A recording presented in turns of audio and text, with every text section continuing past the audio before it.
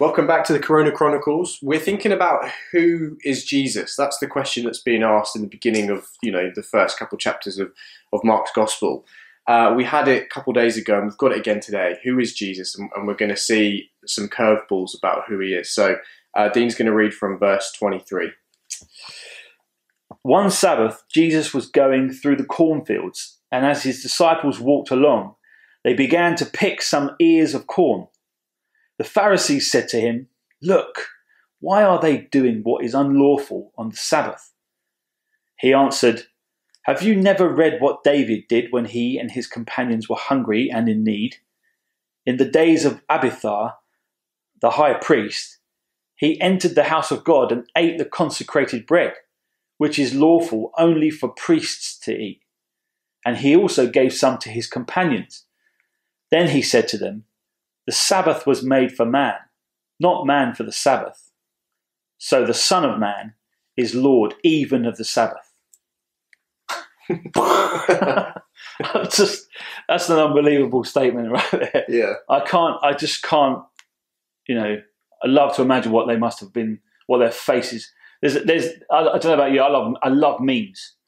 And when I read that, a meme popped into my head, and it's the one of Kevin Hart.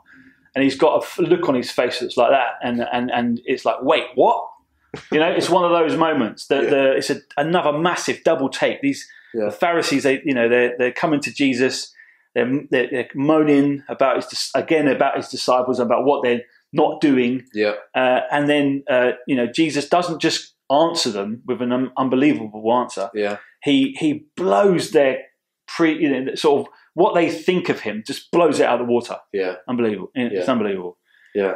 And he's been gathering attention, Jesus, because he's not the normal rabbi, is he? No.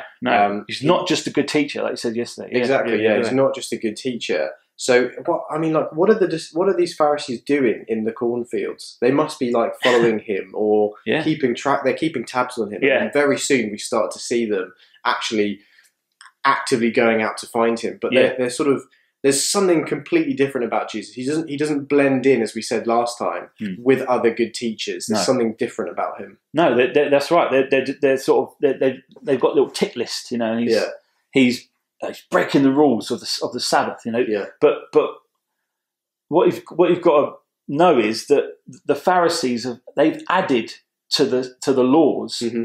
This is not an Old Testament law. It's added by the Pharisees. Mm. During this time, and Jesus says to them, "Look, I'm not about your little rules. I'm not about your little religiosity. Yeah. I've come so that people can reconnect with God. Mm-hmm. Your little laws, not yours, but Pharisees. Your little laws, they stop people reconnecting with God. Yeah. The Sabbath was all about 6 days work, 1 day rest, reconnect with God, and you do it." And your slaves, your slaves and servants, and even your donkeys get a rest. Yeah. Reconnect with God, enjoy God. Mm. And the Pharisees are all about putting burdens on people. And again, Jesus just says, no, it's not about that. Yeah.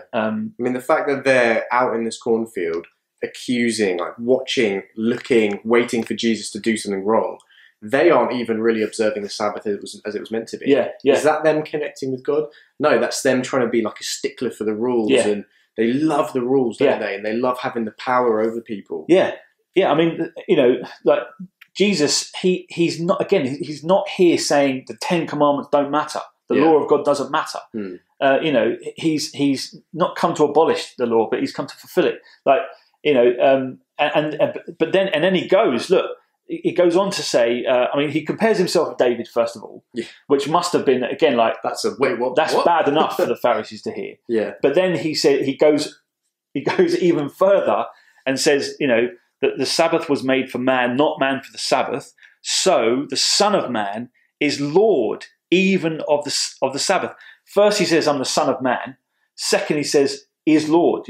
He's referring to himself in these two descriptions. Yeah. And that must have been an absolute bombshell for the Pharisees. Even his disciples would have stopped chewing on their little ears of corn at that moment. He said a succession of things. Because going back to the David thing, I mean, is an amazing thing too, because David's their great king. Yeah. You know, and they hold him up to be the one who is, you know, the embodiment of the law and everything. And there, you know, Jesus is saying, haven't you, you know, isn't this amazing what Jesus said to them? Have you never read what David did? So they would have known it backwards. I know. Yeah. So he's sort of saying to them, you've kind of missed the point completely, because look, what I'm doing, David did a very similar thing, and he gave some to his companions. And would you have dared said to David, "You're breaking the law"? You wouldn't have. No, so first of all, you're hypocrites. Second of all, you've misunderstood the word of God. And then thirdly, this bombshell about this Lord of the Sabbath. I mean, we're going to get back to what, you know, the Son of Man and what that's all about. But you know, just as it's here, this is a wait, what? Moment that's definitely worth looking into. You know, so it's great. Yeah. See you next time. Yeah.